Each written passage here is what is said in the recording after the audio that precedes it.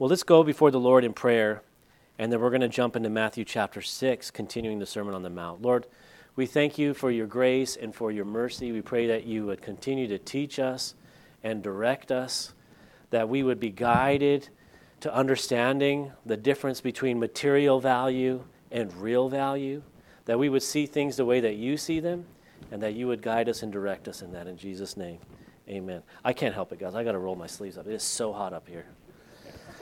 Well, in Matthew chapter 6, the Lord is going to talk about more secular issues. You know, in the last few chapters, in the beginning of the Sermon on the Mount, he's been talking about the dangers of religiosity.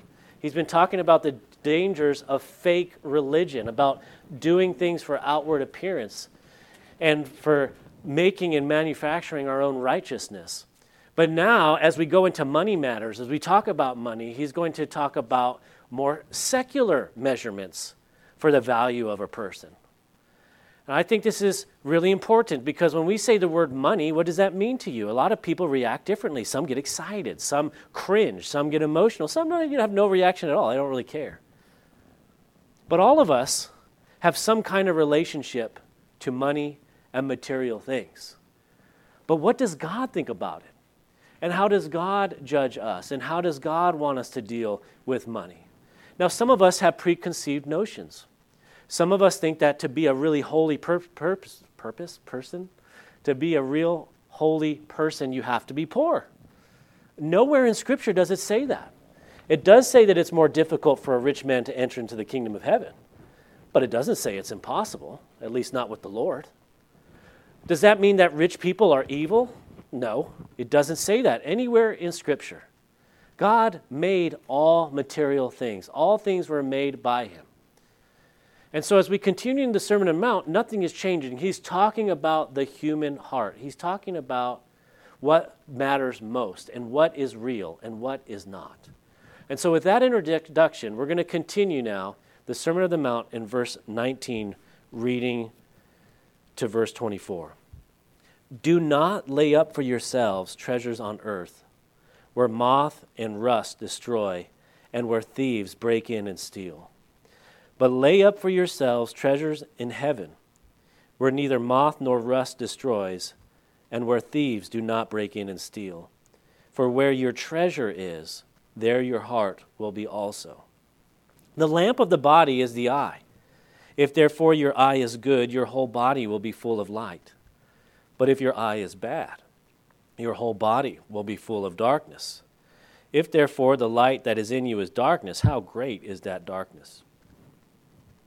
No one can serve two masters, for either he will hate the one and love the other, or else he will be loyal to the one and despise the other. You cannot serve God and Mammon.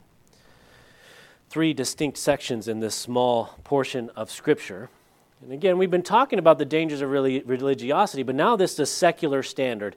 Most people, especially in America, we judge each other based on how rich, how wealthy, how powerful, how prosperous they are. What makes a person doing well and doing not so well. We judge each other based on material things, but God does not.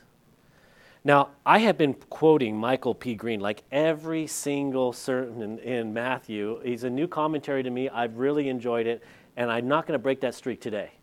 Because this is what he said. He said, the worldliness that we are called to avoid can take a religious or a secular form.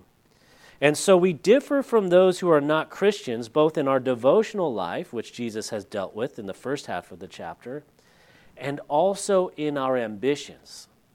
These are disclosed principally in two ways.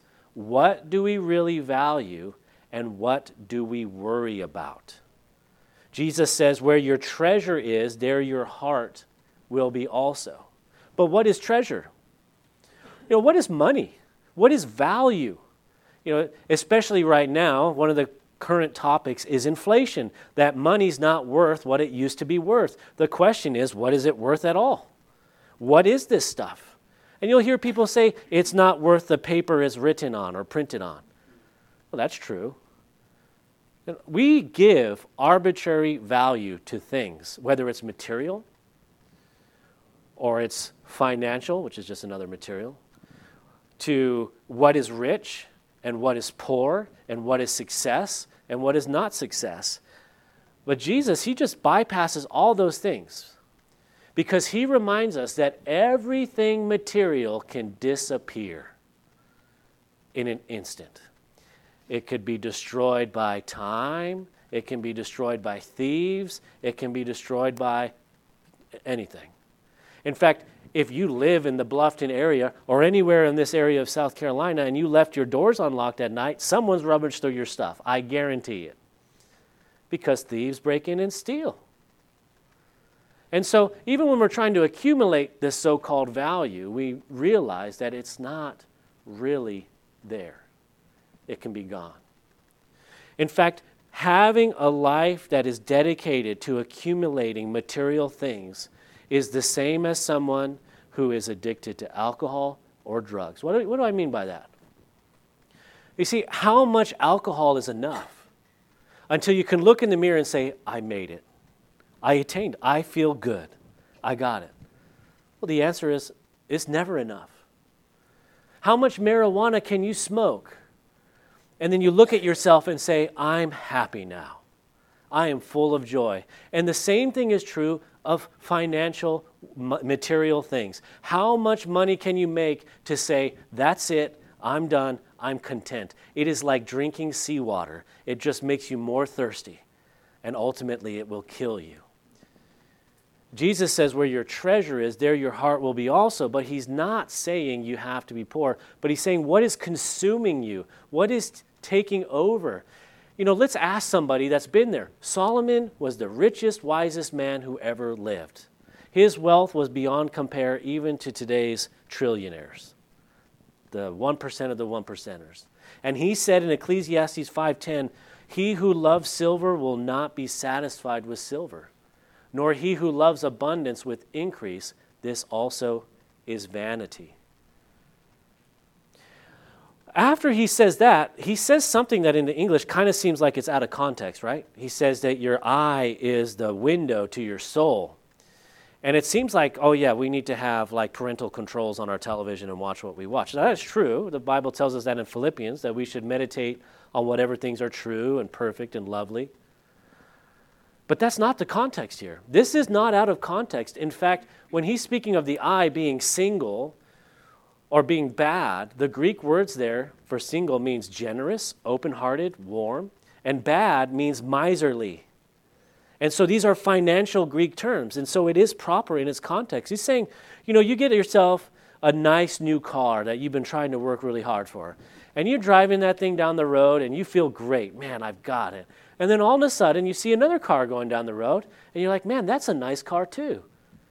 It'd be nice if I had two cars.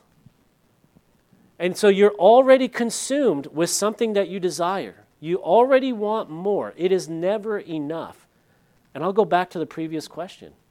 How much is enough? How much is value? What makes something valuable? Who is rich?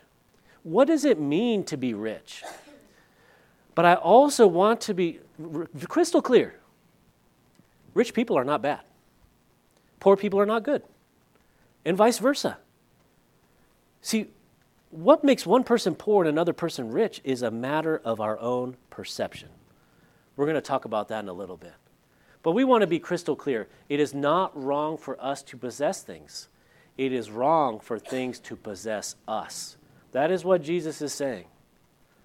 In Hebrews chapter 13, verse 5, it says, let your conduct be without covetousness. Be content with such things as you have. For he himself has said, I will never leave you nor forsake you. Jesus was as poor as you could possibly be. He owned no property, had no cars, he had no phones, he had no technology, he had no extra clothes, he had no backpack. The average homeless person going down the street with a grocery cart full of their possessions has more possessions than Jesus had. And yet he lived a life that was richer than any one of us. See, I want us to understand as Christians when we leave this sermon that Jesus is not only the way of salvation, which he is, and he is not just the creator, which he is. We want a relationship with our creator. We've talked about that. But he is also He is also our perfect exemplar. Exemplar is a fancy way of saying perfect example of how we can live a deeper, more purposeful life, and he gives us practical steps for everyday living. And that's what he's going to show us. But he tells us here, you cannot serve him and mammon. Now, why use this word mammon? Why not just say money? And some translations do say money. The word mammon is a name for the Carthaginian god of wealth. It's a false god, doesn't exist. And so Jesus is saying you can't serve him and wealth.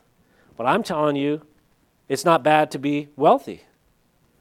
So you're looking at me like, well, how can you do both? Well, we're going to talk about that in a little bit. In fact, let's go ahead and read verses 25 through 29 together. It says, therefore I say to you, do not worry about your life, what you will eat or what you will drink, nor about your body, what you will put on. Is not life more than food and the body more than clothing? Look at the birds of the air, for they neither sow nor reap nor gather into barns, yet your heavenly Father feeds them. Are you not more valuable than they? Which of you, by worrying, can add 1 cubit to his stature? So why do you worry about clothing? Consider the lilies of the field, how they grow. They neither toil nor spin. And yet I say to you that even Solomon in all his glory was not arrayed like one of these. And so we see what Mr. Green was talking about, right? The attachment of money to worry. Now, we worry about it because we're trying to get it, we're trying to keep it, we're trying to protect it, trying to gain it some more. I mean, you get the thing and then the tax man comes around to rob you. I don't know how to help you with the tax man. He's trying to rob me too. You try and get it, then you make a mistake, then you owe everybody and you're trying to get more to give it to them, but you just want to keep some yourself, and then you're just sitting there with all that pressure on you. And Jesus says, don't worry about it. And you're like, what do you mean don't worry about it? This is money we're talking about. But how much money is enough before you stop worrying about it? I'm going to tell you something that's very important as a Christian. When you're sitting at the dining room table or laying it out on your carpet or you're in your bed or you're in your car or wherever and you got all your bills laid in front of you, whatever that pressure is and that anxiety and all that worry, you put that there. Because number one, nobody in the world cares about your bills. Nobody. Why? They're worried about their bills. And so nobody cares about all that pressure you're putting yourself under.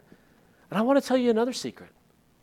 Because in this building right now, there are CEOs that are managing businesses and owners, and you're trying to make payroll, you're trying to pay the lease, you're trying to pay rent, trying to keep your vendors off your back, and you're balancing all this, and you got money in the bank. It's very stressful. And you got others here that are managing their retirement, they're managing their investments, they're looking at their interest rates, they're looking at inflation, and it's stressful. And it's just as stressful for the person here that has tons of debt, is trying to declare bankruptcy, just trying to make it another day and has nothing. It's stressful. And again, it's stressful for a person here that's on a fixed income, watching the price of milk go up every day and noticing they're $100 behind every week, living paycheck to paycheck. Every single one of the people I just described is under a tremendous amount of worry and stress and difficulty. But I said earlier, what is enough money? Who has enough? If you make $56,000 a year in the United States of America, you are in the top 10% wealthiest people in the planet when you're compared to the rest of the world. And you're worried that you're poor. Well, compared to what standard? See, we put the pressure on ourselves. We put the ruler that says, they're rich, I'm poor. When someone else looks at you and says, what are you complaining about? Look at what you got. We put it there.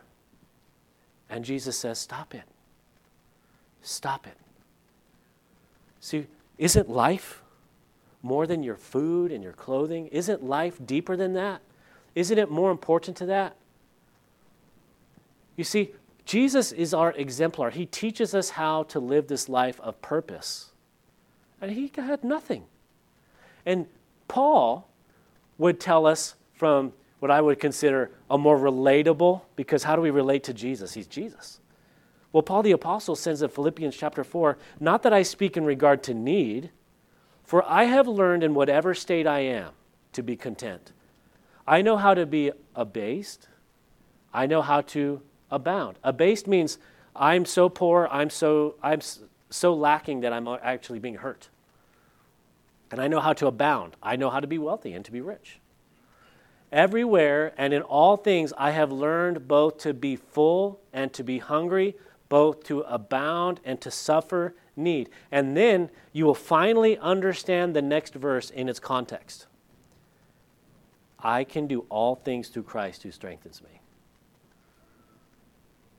So the love of Christ, it doesn't disappear. We have grace. We have unmerited favor. We have a personal relationship with God. And because of this, we have peace with God. We can have something called contentment, joy. That whether you have nothing or you have a lot, you can just enjoy the peace of God. That you exist and you have a purpose. Now, I'm going to tell a personal story because those are the only stories I got. And as I was growing up, my family, my mom's side's all immigrants. They came to the United States with nothing. My mom started over with nothing, and then they worked their way up, and I would consider them successful because remember, those are arbitrary words that we make up. But I remember working every summer with my grandfather landscaping, gardening. We call it landscaper because it sounds cooler. And so we'd be at a customer's house, and they would usually, higher-end customers, and we're there in Oregon, and he got this nice, what I would consider a palace at that time, till I moved to Hilton Head. They got a nice house on the water, on a river, and they got their own personal pond in the front. And we're just mowing lawns, cleaning hedges, picking weeds, hard work. And it's coffee break or lunchtime. We got our Igloo lunch boxes. We're sitting there on the lunch boxes, and we're eating our ham and cheese sandwich, drinking our powdered sweet tea. And this would happen a lot. And over again, this lesson would be taught to me. As we sat there, he would say, you see this property? You see the water? You see the sun? You feel the satisfaction of working hard, the sweat off your brow? Enjoy the simplicity of this moment. Just be here and be grateful. How great is this? And I will have that lesson with me for my whole life. So nothing else really mattered in that moment. He just taught me the importance of, number one, hard work, but number two, how to enjoy the simple things. See, it didn't matter if I had steak or lobster. It didn't matter that wasn't my house. It didn't matter I didn't have the car in the garage and I didn't have a diploma from some school. I was able to sit there and enjoy that moment in its completion. And that wasn't even a spiritual lesson. It was a secular one. But we see biblically, it is true. And we have the same thing, even more so, because we sit with God, our Creator. And it doesn't matter how much money you owe or how much money you have. Isn't life more than food? You could have no food in the igloo. You could have nothing for lunch. You could have a bad view of a brick wall, of a car lot. But you can sit and be content because your relationship with your God, your Creator, is made whole through Jesus. In fact, in 1 Timothy chapter 6, Paul's speaking to young Timothy, and he says, now godliness with contentment is great gain, for we brought nothing into this world, and is certain we can carry nothing out. And having food and clothing, with these we shall be content, enjoying the simplicity of what God has given you. Now, I don't care if you got $1 million, $10 million in the bank, $100 million in the bank. I don't care if you have $1 million in debt. I don't care if you had bankruptcy 12 times. Some of you are going to sit at that table and you're going to have that mountain of debt, and that pressure is going to come down on you. Some of you are going to have that payroll coming up every week, bi-weekly, and that pressure is going to be on you. And you're going to fight, or you're going to argue with your spouse, or you're going to cry, or you're going to be depressed, and you're going to have all that anxiety. Over what? Nobody cares. Well, eventually, if you're weird like me and you walk through a cemetery and you start thinking about their lives, There's no amount of money on any of those tombstones. Have you ever seen any? This one left $1 million in debt. This one left with a super fancy house. You can't take any of it with you, and nobody cares. It's 2 dates and a dash. Maybe a funny saying at best. So what does it matter?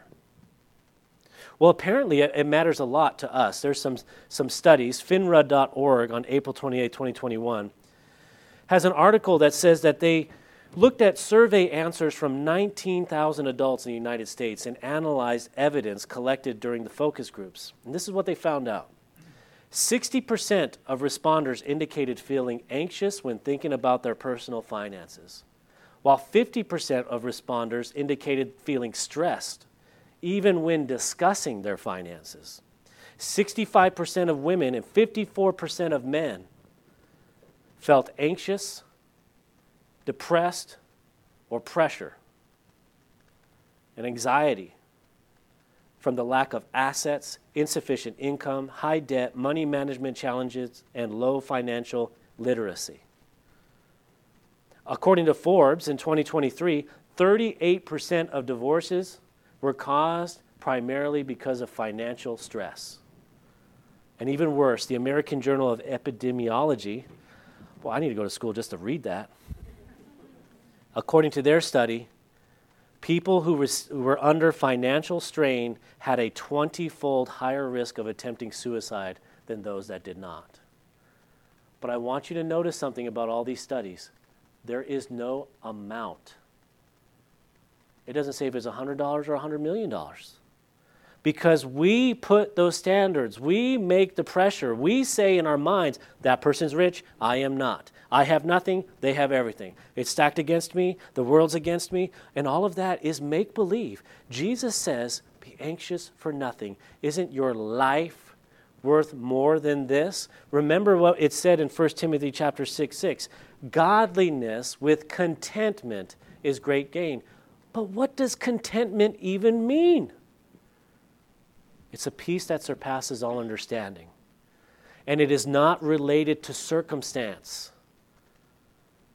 It is not related to circumstance. Listen, I'm in business. I love it. To me, it's a game. I'm just playing a game. It's the same to me as if it were Monopoly money. Well, I shouldn't say that around my wife because I'm a nightmare around Monopoly. But it is like any other game. All the pieces are made up. All the paper is made up. It all goes back to somebody, and you can't take it with you. But that being said, being in business, every day we are putting a value on people. This person is worth this much an hour. This person is worth this much salary, and this is this person's bonus. And someone's trade or their experience or their production gives them an economic value in the market system. And that's good. It's up for negotiation, and you can win that negotiation. You can make more money. You can do different things. You can increase your value. But that's economic. See, the Bible tells us that even though we may have economic value, every person, every soul is priceless. See, every human being's soul is uniquely created by God for a unique purpose. And that has no value. It is so valuable that God gave His only begotten Son for every human being that calls upon His name to be saved. And so we may argue in a debate to hire someone or not hire them or fire them or lay them off, but I want it to be crystal clear in the eyes of God, you are priceless. And you are perfect.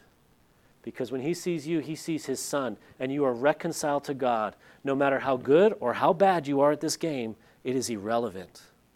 And you can have contentment, peace with God.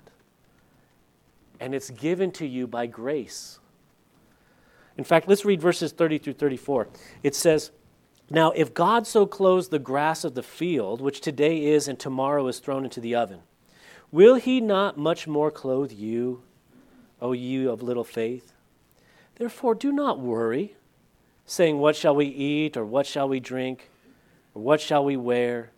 For after all these things the Gentiles seek. For your heavenly Father knows what you need, that you need all these things.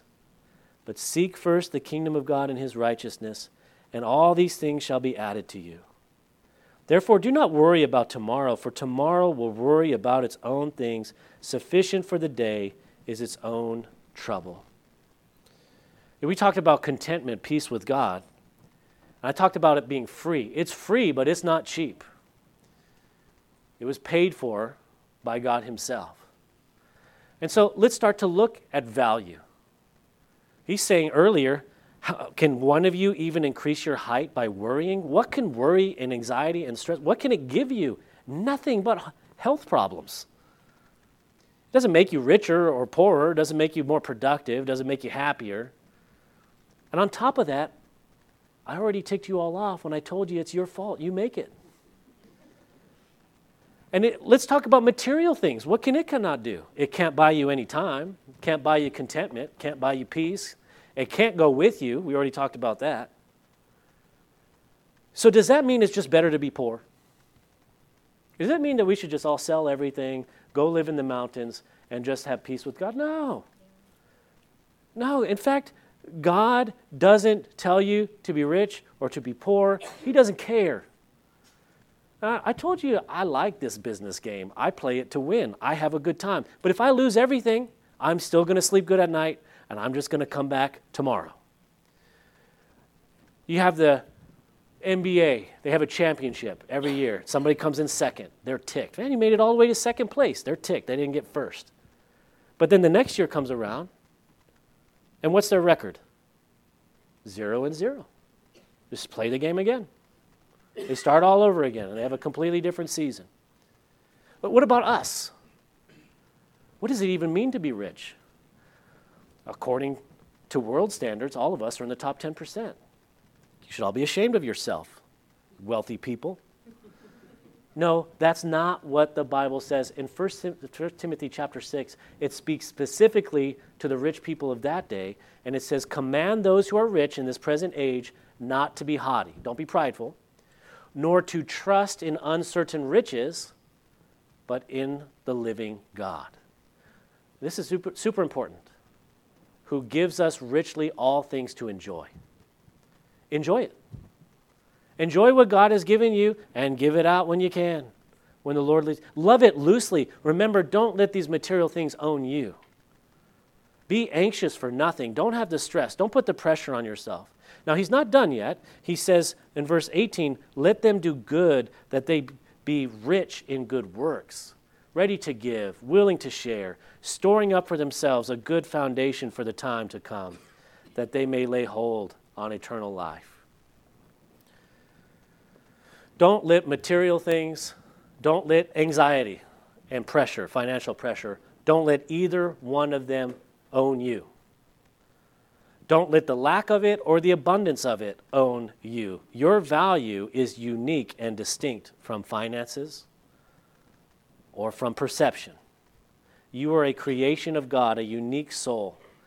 Your purpose has no number. And let's go back to Jesus. Remember, he's our example. He was so poor, and yet he lived a life of great joy and great sadness, of great love and great betrayal, of compassion and of heartache, of pain and sacrifice and violence. And yet he was able to do all those things. How? By trusting in God his Father.